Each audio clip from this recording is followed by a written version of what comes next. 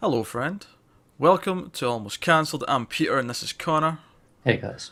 We're going to talk about Mr. Robot Season 2, Episode 6. It's called EPS 2.4 underscore masterslave.aes.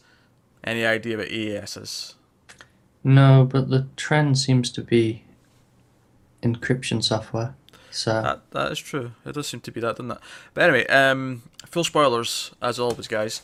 So, first thing we need to talk about is the opening 20 minutes of this episode, which takes place in a late 80s, early 90s sitcom style, complete with the 43 aspect ratio. In fact, not only that, they even shitty up the video a little bit so that it looks kind of old school. VHSy, yeah. Yeah. Um, they even had some old school like commercials sort of inserted in the ad break. It was all very, very interesting and weird. And they had a laugh track which Elliot could hear, Yeah. and it Ah, was it was seemingly so going crazy. strange. It was strange, but you very quickly got what was going on. Like You did. as soon as you seen a little bit of the end of last episode on the Game Boy, you go, all right, this is him dealing with the fact that he's had the absolute bloody piss beat out of him, and that comes more into it as we go. There's a lot of metaphorical stuff going on during this though. There is. When There's one line in particular that stood out to me.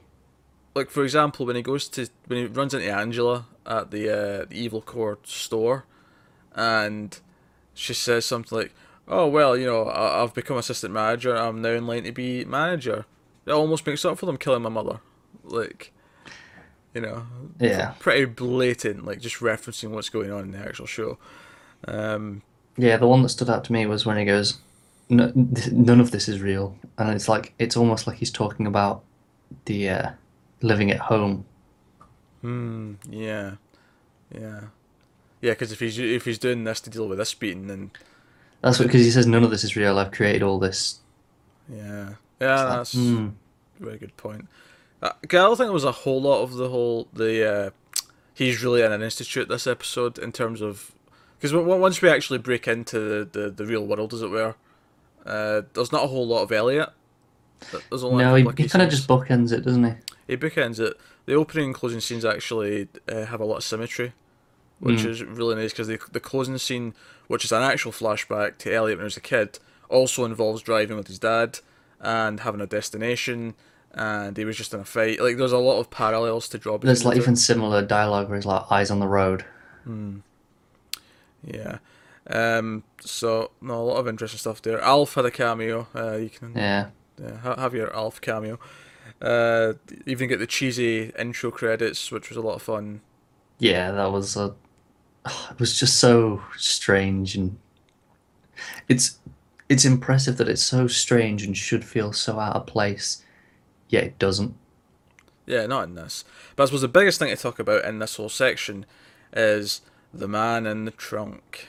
The you Yeah, know, this threw me for a bit because at first I was pretty sure it was him in the trunk. hmm. Like they'd thrown him in the trunk and he was just processing it.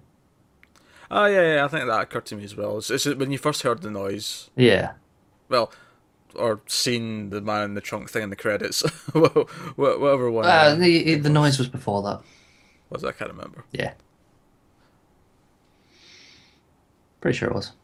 Yeah, well, it doesn't really matter. But the point is what that actually means. There's the more direct thing, because obviously it's Tyrell, and the more direct thing you could take from it is they saying that he killed Tyrell and put him in a bit of a car. Because I remember in the season one finale, there is this moment after he wakes up where he does look at the back of the car. Yeah. So that's the more obvious thing to take away from it And is don't forget, there's also the only other time we've featured a boot of a car would be the Prison Break episode. yeah, which obviously was quite a big deal. But that's the more direct thing to take from it. I'm wondering if it's actually not as specific as that. It's more just a metaphor for Tyrell's location being locked away in his mind. Yeah, I always got that. Maybe he killed his position in business, like because he Because killed his life essentially, even if he didn't physically take his life, he did kind of ruin everything he had. Uh, Indirectly by no, by like hacking and doing it all I and guess going he against mostly him. did it to himself though. Well, yeah, Like but he killed the woman. He did he that did do that himself. himself. Yeah, that wasn't Elliot. Elliot had nothing to do with that. No, no, he did that himself. Um, but no, and the other reason why I think that is because the way Mr. Robot is like keeps like try to keep him away from it and like not let him see what's in the boot, not let him see what's in the car. He's Yeah, locking it away from Elliot, and that's where that came from to me. But of course, what we really get thematically this episode from him and Mr. Robot is Mr. Robot showing Elliot that he has a purpose and that he can help him. yeah. I was just thinking along this point that ties in with the last one. He says, "I only took control to save you from the beating." Like he only took control to, like keep him okay. Yeah, yeah, no, because the exact line is that I took control to take those punches for you. Right. Yeah. And that is very interesting because obviously Elliot's been looking at Mr. Robot as this villainous character that he's trying to keep out. But there is some sort of like purpose, and even though he's not really his dad because it's just It's him, still based on him, isn't it? the idea that he's looking out for him is still kind of oddly sweet. Like it was oddly touching at times this episode when he was like doing things for him and trying to keep him safe. Yeah. But I think for me, it very much showed that entire delusion was entirely created by Mr. Robot. Like he was in control of what the delusion was, rather than it just being random. And then the bits that we see are like Elliot fighting back. So that'll be why it's locked away because it's Mr. Robot like purposely creating that trunk and like separate thing. Some of it's kind of random. Alf is only there because it was on the TV when he's Well, lying in okay, bed. yeah, but most of it, I think, like the idea of the road trip and the situation is all controlled by Mr. Robot. It's very intentionally like he's feeding that situation to him rather than it just being created randomly. I guess I don't quite see it as Mr. Robot being someone who actively creates the illusion. Okay. I see. I really did in this. Because Mr. Robot himself is a creation of Elliot's.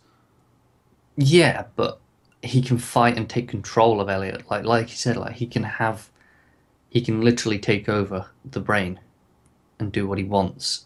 See, to me, I took this whole illusion more of a Elliot's reimagining of his actual early life, like the over the top comical of the mother like punching Darlene, like it's just a comical version of what actually happened. To me, this was all just like some weird construct of like taking what his childhood was and like well putting it into the metaphor of like Yeah, yeah. what's No, actually I going get on. that, but I still feel like it was Mr. Robot choosing it for the most part.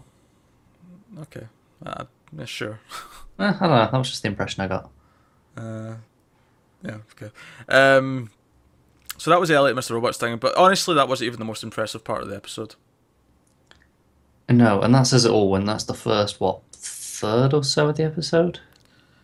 Nearly half? First, well, first 20 minutes and then the last five, because we kind of included the flashback as well.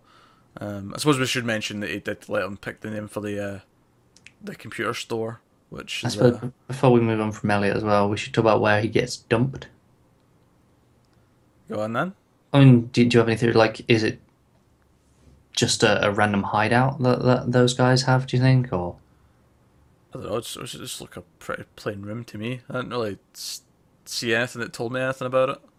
well, no, that's what I'm wondering. I'm wondering if that's meant to be back in this institution that they've taken him from, but now we're seeing the reality of it. Oh yeah, I suppose. Or if it is a separate criminal place that they have. I don't think there's any way to really know because like even if it is the same institute, like it might not necessarily even be one of the rooms that we've seen, quote unquote Yeah, seen. It yeah, could just be like another random room in the basement or something. yeah, yeah, it's true. I was just So, wondering which one. Do you have any preference to which one it might be? uh, probably the institute. It'd be probably mean a little bit more, but I don't think it matters that much in the grand scheme of things. Yeah. Fair enough. Especially if they've taken them off somewhere to do more computer stuff once he's not feeling his shit. Which really begs the question: why beat the absolute living piss out of him if you still need them to do the thing and you want that done quickly? Some criminals, not the brightest tools in the sheds. That's all I'm saying. Clearly, they don't need it done as quickly as they implied. But yeah, that's Elliot and Mr. Robot's kind of side of the episode, which is mostly contained to the opening 20 minutes and the last like 5 in the illusion and in the flashback. The other part of the episode entirely focuses on pretty much. There's one scene with Dom, like speaking about the incident from last week, and there's a scene with Darlene's ex, who has a bit of a nasty run-in with the Dark Army. I missed some of the subtitles in that one. I'll be honest. I was too busy looking away from the needle. Like I couldn't. He was just saying to him, "Remember your place. You're a foot soldier. You don't ask questions," kind of thing. That was the gist of what he was saying. Good stuff. And yeah, I think that was just showing how you don't fuck with the Dark Army. They mean serious business. I think that there was a really interesting line in that at the start of it where he says, "Oh, he's been wasting time." And I thought that was because obviously he surely must know, at least of the reputation that he has with time. Maybe, I don't know. It may not even be something that character consciously knows. It may just be a writing thing, Yeah, it could be. They've put in that touch because it'll make us think, "Oh, wait, wasting time." That's like an insult to Waitrose. Yeah, it is. What did you say I've been doing? Say I've been wasting time, you son of a bitch. But no, that was just I was just there to show you how dark. Actually, do you know what moment I love with him? See when Angela recognizes him, and there's this pure awkward moment, and Darlene's like, "What the fuck is going on?" I think he looks a little bit scared as well. Like he does. I think Darlene and the rest of FSA don't know the extent of the involvement he had in the events before. Yeah. Well, and he clearly doesn't want them to know. It clearly seems like that because the way he reacted, he looked petrified, and Darlene didn't realise that they two would recognise each other.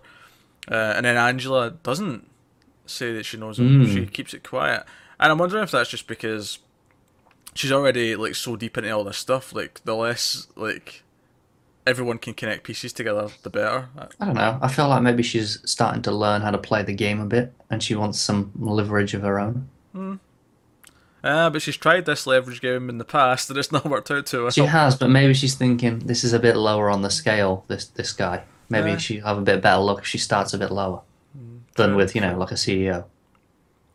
That is true. But obviously, the main gist of this is Angela's learning a little bit of a hacking skill because she needs to do a couple of things when she does this thing on the floor of the Evil Core building where the FBI are. And the main focus, of course, is I guess we'll call it the heist. The her getting in and planting the device and the little bit of hacking. And the centerpiece of this, of course, is a one-take sort of scene. Goes on for ages. Where it's all one shot. From the moment she steps out of the elevator to the moment where she goes under the desk, it's all one shot. At least to the best of I can. Sometimes they'll sneak a cut in there where you can't really tell. There's a moment where it focuses on the door. You could technically, you could fake it there. You could make it merge from one shot to the next without anyone spotting it. That's fine because it doesn't look like it, so it doesn't matter. True. But, that is possible. It may not have, but that's certainly a possibility. But otherwise, it's a good 5-minute scene of one take. I really love just the bit before as well because it starts us with Darlene over in the hotel and the music, the heist music's playing and she's doing her bit and then it cuts to Angela at her desk and the music just stops dead. And it starts up again though when she comes out. It does, but you get the bit where when Darlene's doing it, she's confident, she knows exactly what she's doing, she's fine with it, and then it cuts to Angela, the music stops, it's like she's just terrified. Yeah, she's a nervous wreck, yeah. Yeah, no, it's really, really well done. The direction, we mentioned the direction was great last week, it was great again this week. Sam Esmail's just, he's just evolving and doing better, on a week-to-week basis. It's really kind of insane. When she comes out of the bathroom and the FBI guy, stops her and tries to flirt, and it kind of goes back and forth, and she kind of like realizes how to win this fight like halfway through the conversation. It's worth mentioning as well, if you're familiar with camera techniques, the camera crosses the line It around the does. moment where she like realizes how to like win the fight. But it works really well because it's at that moment. Yeah, yeah. I mean, obviously that's exactly It's why like it's it's there. literally like flipping a switch in a Um, brain. and if you don't know what crossing the line means, it just means the camera's on one side of the conversation and then it'll flip to the other perspective. So if one person's looking left for the first half of the scene, the camera will go around to the other side of them and they'll now be looking right. That's just what crossing the line means. It's all, imagine a line between the two characters talking, Yeah, and that's the line that's crossed. just doesn't happen very often. So Well, no, like you can't cut across the line. Well, you can. Like some directors will do it, and they'll do it when they want it to feel startling. But most of the time, if someone crosses the line, it's because they made a mistake. yeah, I can think of a few examples of it being done in a cut properly, but it's rare. Yeah, yeah. There's a reason why that rule's there because it confuses the audience if you just do it willy nilly. Yeah. You want everything to be from the same side roughly. Um, so no, so that shot's great. Speculation as to the thing not working properly. I think the Dark Army might have sabotaged that device they gave I her. think that's almost a given, frankly. So yeah, I mean, why else would we have had a scene showing them giving it to him and like saying, because he asks what have you done and he wants to know because they're his friends, and and then obviously they're like, ah, shut up. nah.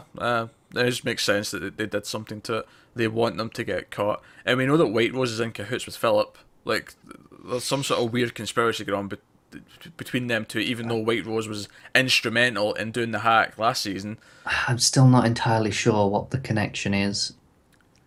but again, maybe this is all part of White Rose playing two lives. One life wants to fuck them over, the other life wants to not. But then both involve the Dark Army, which I would have assumed would be one life, and the military, well, not military, but the political business guy would be the other life. Yeah, But he seems to be using both like parts of his life to for both aims, like which gets confusing. it is confusing. So we'll have to see how that plays out and see if we learn more things like that. But that was really tense, especially when Dom starts talking to her and Dom is there, and that's kind of made it feel like the first half of a two-parter to me because I felt like this story is only half of it because of where it ends with like Dom coming to talk to her. Yeah, I get you. But no, like my immediate reaction was like, "Oh, jeez, Angela's fucked." Yeah, you just it's the way everything kind of the whole camera just stops dead. Nothing moves for a good second before it looks up at her. Yeah, but you know her voice. Like You do. You know who it is, but you don't get that reaction to look at it. You just have a pause just to think about it for a second, which is really clever. yeah. No, this was a great episode. I might have preferred last week's slightly, but it's not much in it. If, yeah, I'm not, I couldn't tell you And without actually thinking Ismail about almost he tweeted out earlier today that it was his favorite episode of the show so far. So my height was through the roof. Like I was, it. The bracing question is, myself for did it impact. live up to the hype? Kind of no, because it's not the best episode of the show.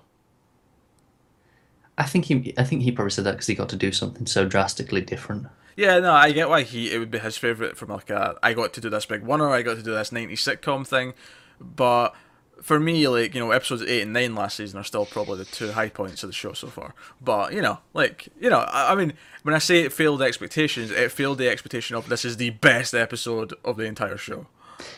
Yeah, it was still an extremely good episode. Yeah, no, Heist was fun, sitcom was fun, and the flashback at the end was another important piece of the I tell you what, the one backstory. scene that stood out as a little bit odd to me Mm-hmm. is the scene where Dom goes back to the shop. Okay, yeah, yeah. I mean, what I'm not entirely sure what the purpose of this scene is. Maybe I'm missing something. Everything's empty and she's the only one there, like still trying to keep it going. Is that meant to be it? Like she's the only one who's still really focused on things. Um, I don't know, like, well, because the other scene we see with the FBI, like, our superior, is that she's been, like, possibly forced to take, like, 4 weeks leave because of the traumatic incident she's went through. Mm. So I don't know if it's maybe just another way of hitting home that she's losing control in some way, because the place she always goes to isn't going to be there anymore. Yeah, that could be it. Um, but she asks for that one last sandwich anyway, because she'll keep pushing. Yeah. I don't know. That's Oh, that's a reasonable answer. I was just wondering. It stuck with me. yeah. But nah, nah, uh, fantastic stuff.